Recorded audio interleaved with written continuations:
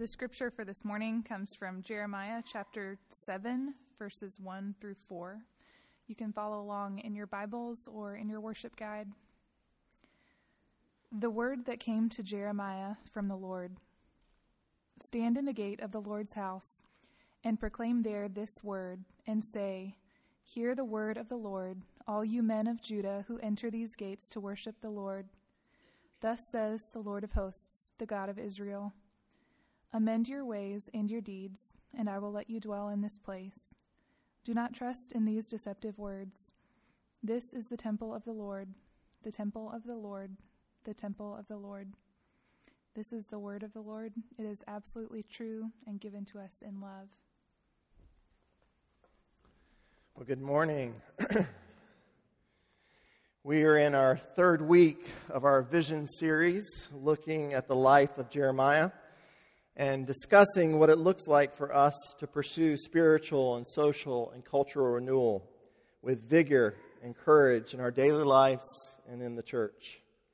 The first week we looked at God's call on Jeremiah's life, and we're reminded that our call is part of a greater ongoing redemptive story.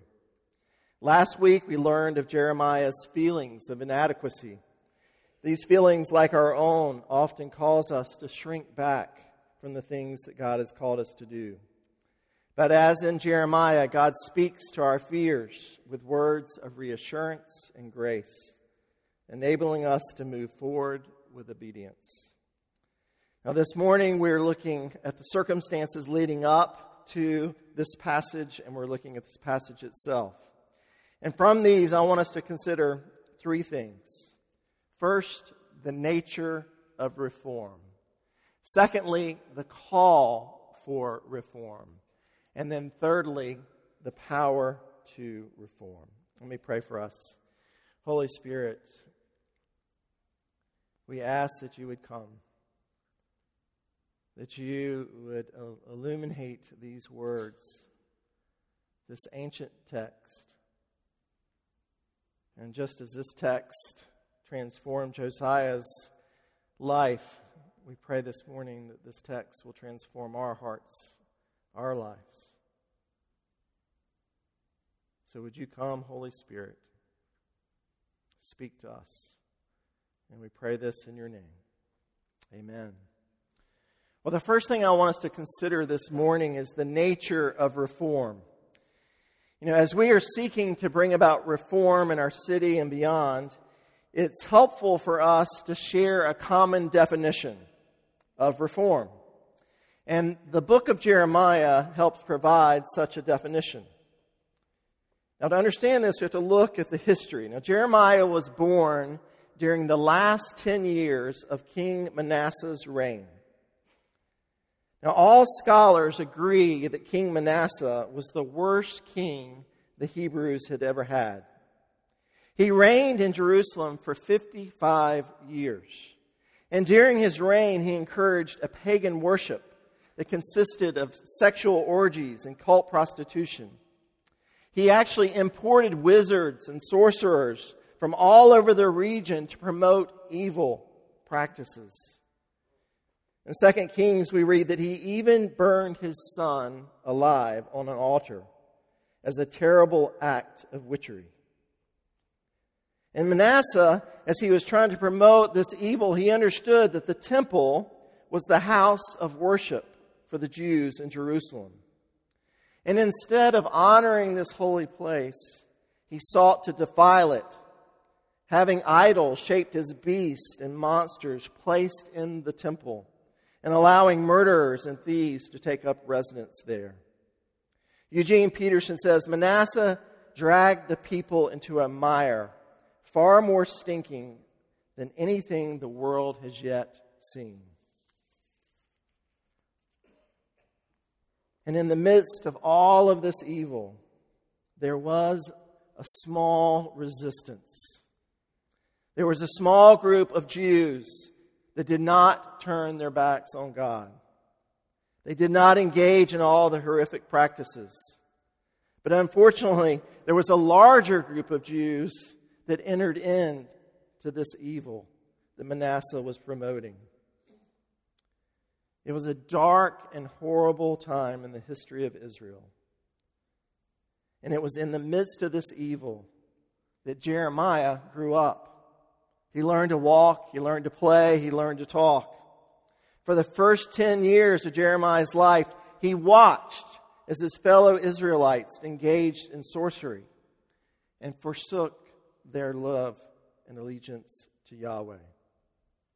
And as I was thinking about Manasseh's reign and the horrors that occurred throughout the region, it would be fair to say that he had turned Israel into a modern-day Sodom and Gomorrah. And then, when Manasseh died, his son Amon became king. And I'm sure the holy resistance in Israel, they held out hope that things would begin to change. Surely Amon would turn away from the evil that he had seen his father commit. But unfortunately, Amon continued in his father's wicked ways. And for 3 years, he empowered the defilement of the temple, and he cheered as men and women and children engaged in the most heinous of acts. And ironically, the very evil that Amon promoted was the evil that eventually brought about his own death as he was murdered, leaving his 8-year-old son, Josiah, to become king. The psalmist writes in Psalm 8:2, "Out of the mouth of babies and infants, you have established strength because of your foes, to still the enemy and the avenger." This was certainly true of Josiah. There was an innocence in him that God used to bring new life to the land.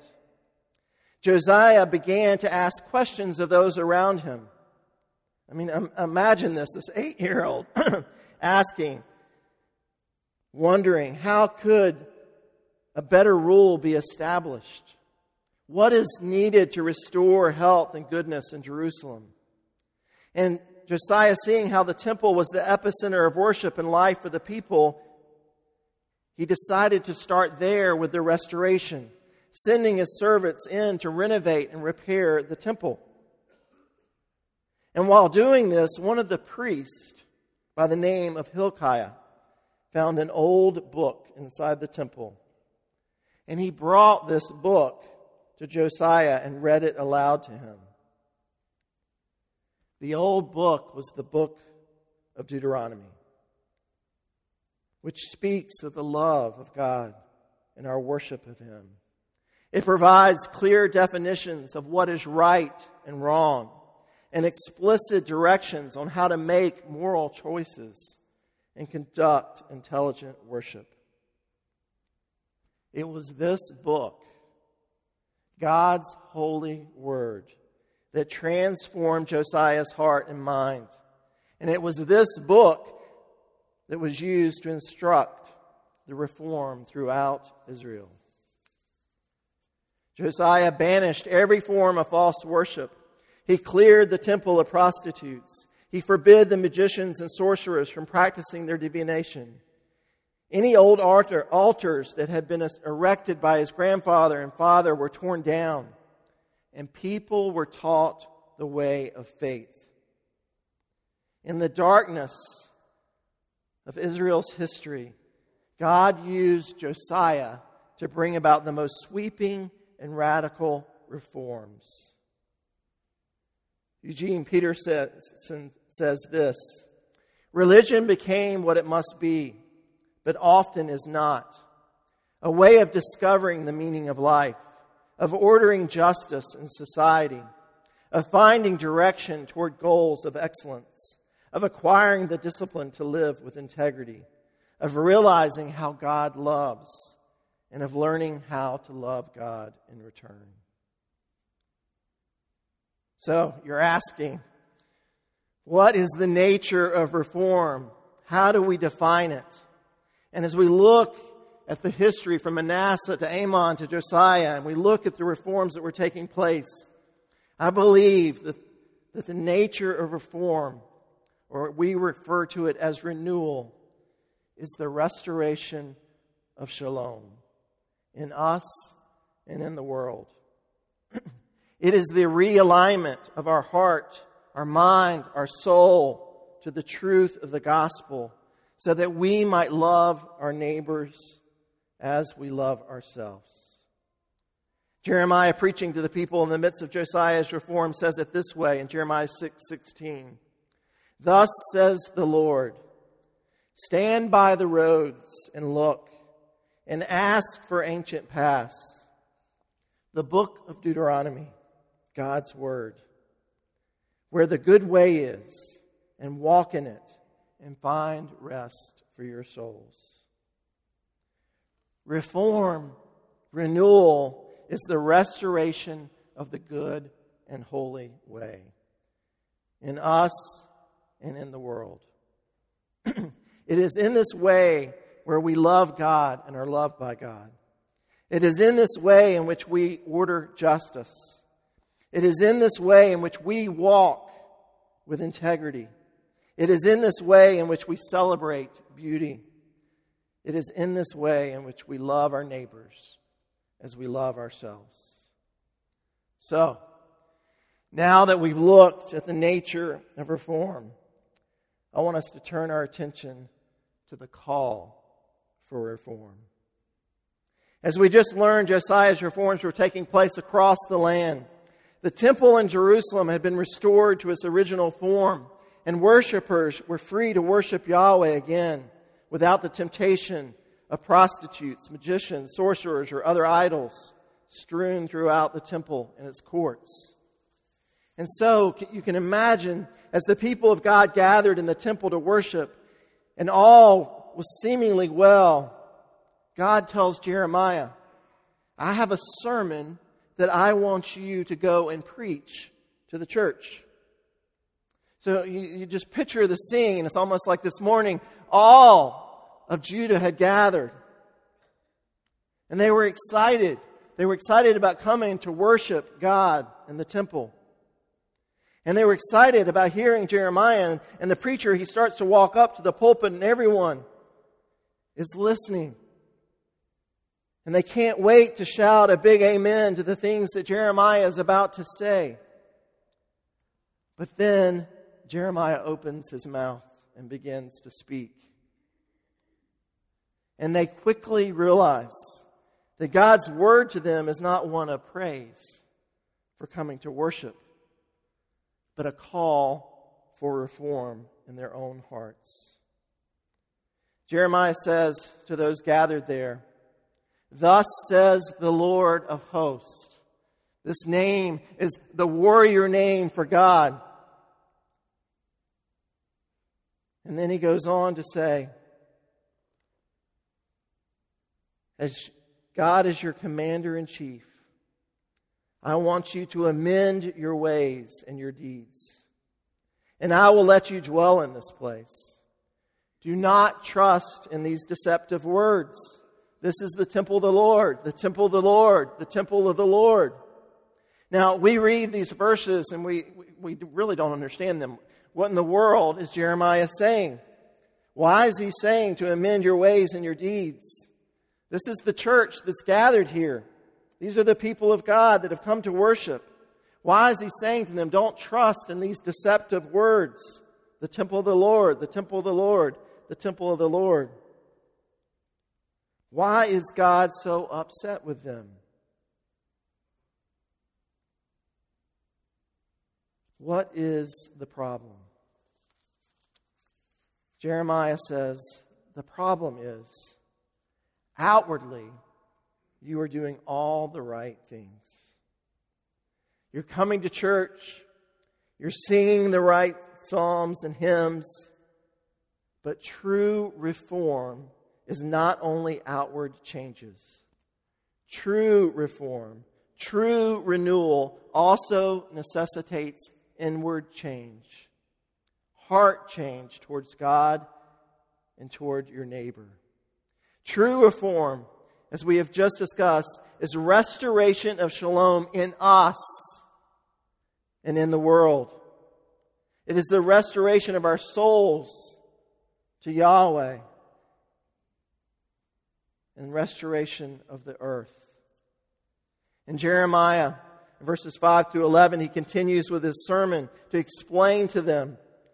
He says to them, "For if you truly amend your ways and your deeds, if you truly execute justice with one another, if you do not oppress the sojourner, the fatherless, or the widow, or shed innocent blood in this place, and if you do not go after other gods to your own harm, then I will let you dwell in this place, in the land that I gave of old to your fathers forever.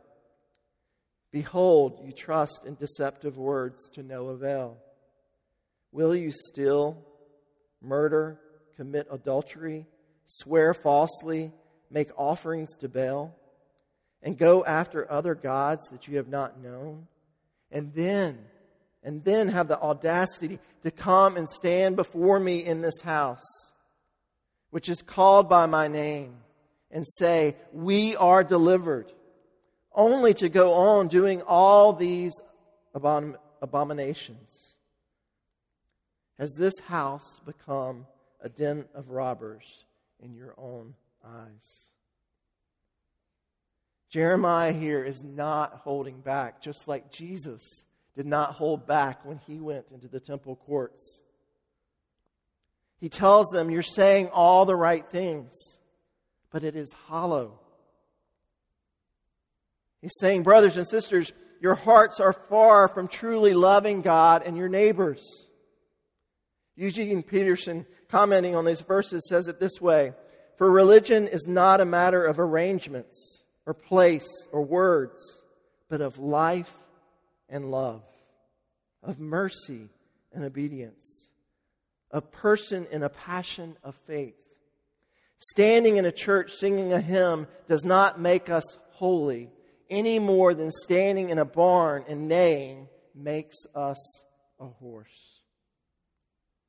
Paul, in 2 Timothy 3:5, echoes the same sentiment, warning us not to hold on to the form of religion, but denying the power of it. Jeremiah is saying to the church, you need to repent of your idolatry. You need to repent of your lack of love and care for the orphans and the disenfranchised amongst you. You need to repent for the shallowness of your own heart toward the Lord. Yes, on the outside you look good, but you are stone-washed tombs. And Jeremiah warns them, if you continue to do this, if you continue to say to one another and trust in these deceptive words and only have outward reform but not inner transformation, then I will destroy the temple. I will withdraw my presence from you. And as they heard that, they had to think to themselves, there is no way that God would destroy His temple. This is His holy temple that Solomon built. There's no way that He would do that. But Jeremiah says, yes, He will. And we need to go on a little field trip to a place called Shiloh. Jeremiah says in verse 12, "Go now to my place that was in Shiloh, where I made my name dwell at first, and see what I did to it because of the evil of my people Israel." Now, Shiloh was one of the most famous holy places in Hebrew history.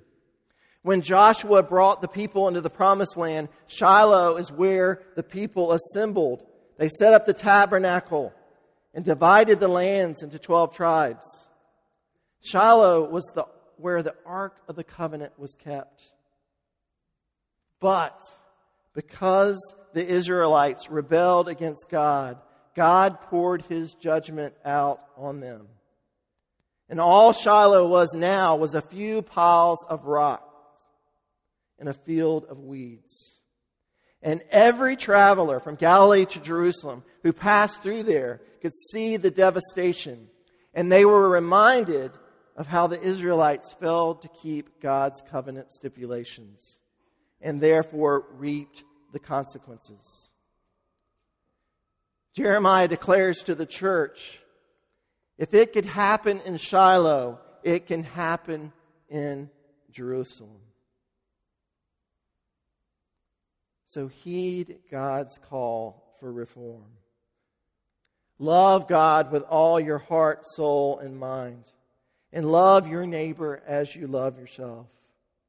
No more lip service. God is jealous for wholehearted devotion to Him and building His kingdom. And as I was preparing for this sermon this week and I was studying Jeremiah's sermon, I was struck because the last 11 years I have preached a vision sermon and series. And I've called all of us to go out and seek spiritual and social and cultural renewal, reform in our city and beyond. But as I was thinking back over the last 11 years, not once did I ever remind us that, like with Josiah's great reform, reform does not start with those outside the church. Reform starts with you and with me.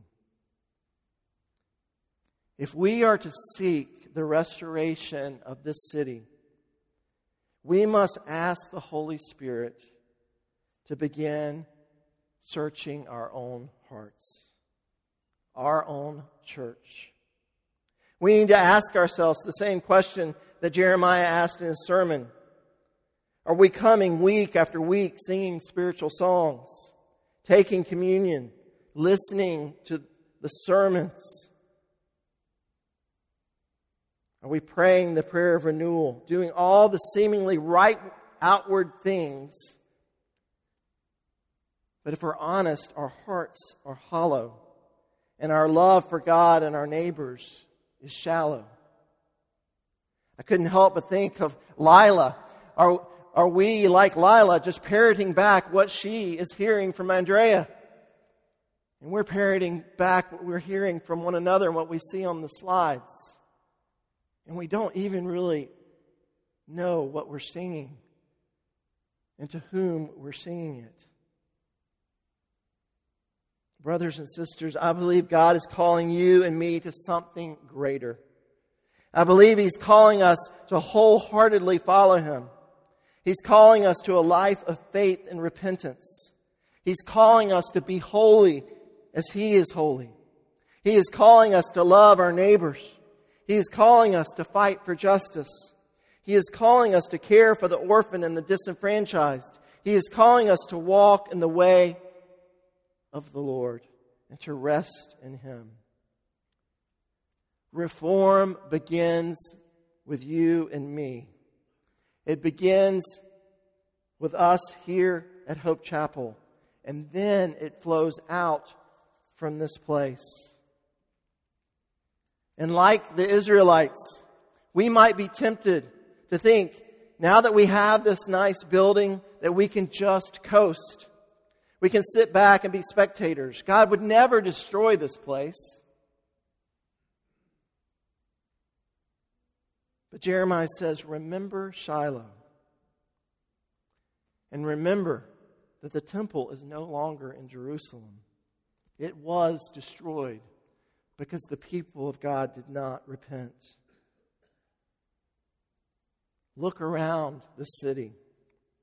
There are empty church buildings scattered all over Greensboro, which were once full of vibrant, courageous, authentic worshipers of God. But somewhere along the way, they chose to trust in deceptive words. They chose to say all the right things as their hearts grow hardened toward the Lord. And now those churches are empty. If it happened to them, God is saying it could happen to us. So, we've seen the nature of reform. We've heard God's call for reform. Lastly, the question that I hope we're all beginning to ask ourselves this morning is how in the world can I ensure that I and we as a church continue to seek reform in our own lives and also in our city? Where might we get the power to experience reform and renewal in our lives, in the church, and in the city?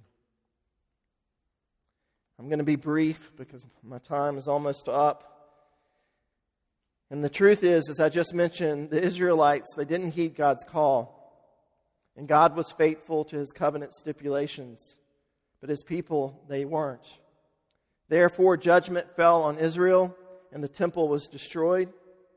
God did what no one could ever imagine doing. He allowed His own dwelling place to be destroyed.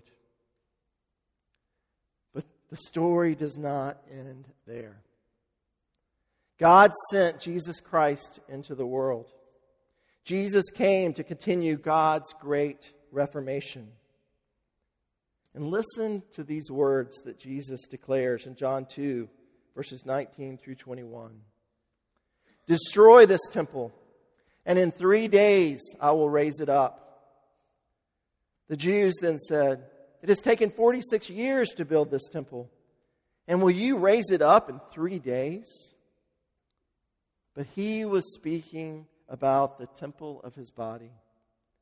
When therefore He was raised from the dead, His disciples remembered that He had said this, and they believed the Scripture and the word Jesus had spoken.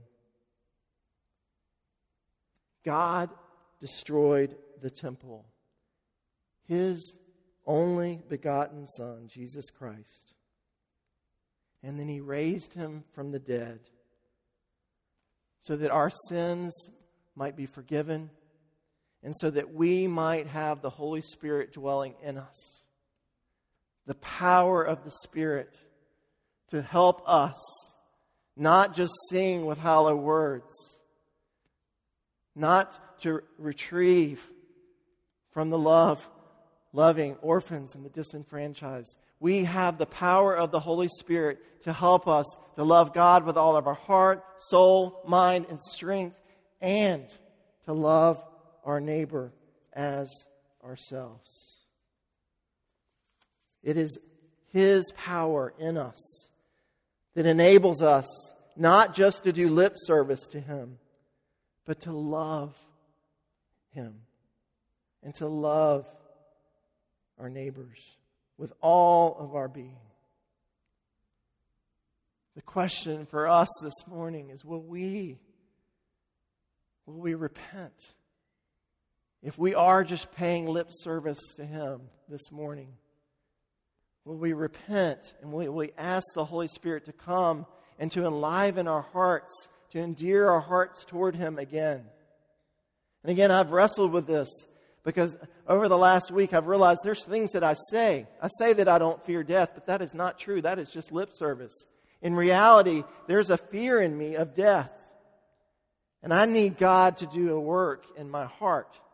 And so that when I stand up here and say, I don't fear death, it's not deceptive words. It's authentic truth that comes from within. A knowing and a belief that God exists. That there's an afterlife, an eternal life for all of us to participate in. I need God to do a work in me. And my guess is there's some things that we are saying that we're just parroting back. And God is saying, I want to reform that in you. I want to bring renewal in you. I want you to experience the depth of Jesus Christ who dwells in you, who calls you His beloved, who offers grace and mercy to all of us. And then, as that transformation is taking place, I want you to go out and offer that same love to every person that comes on Saturday, to every person in your workplace as you're doing gospel ministry there, to every student in your classroom, to every neighbor on your street. I want you to preach the good news. And it not just be words, hollow words, but words that come from a well that springs from a love that's deep and abiding, the love of Jesus Christ that dwells in us. Josiah's reforms were the beginning of reforms that continue to this day. We see in our text what true reform is. We hear God's call for reform in our church and in our world. And we are comforted in knowing that the power to bring about renewal does not come from us, but from the Holy Spirit who dwells within us. So, church, we need to arise. All great revival starts with the church repenting of our sin, repenting of our carnal ways. And my prayer and my hope is that one day they'll look back and history will say that this church was a spark that set a flame that burned throughout Greensboro, the glory of God, that brought about renewal and restoration in this city. Very similar to the renewal and revival that took place in the 70s when Billy Graham came to this city. May we be a part of that, if even a small part. Not so that our name or Hope Chapel's name is lifted up, but so the name of God is lifted up in this city and beyond. Amen.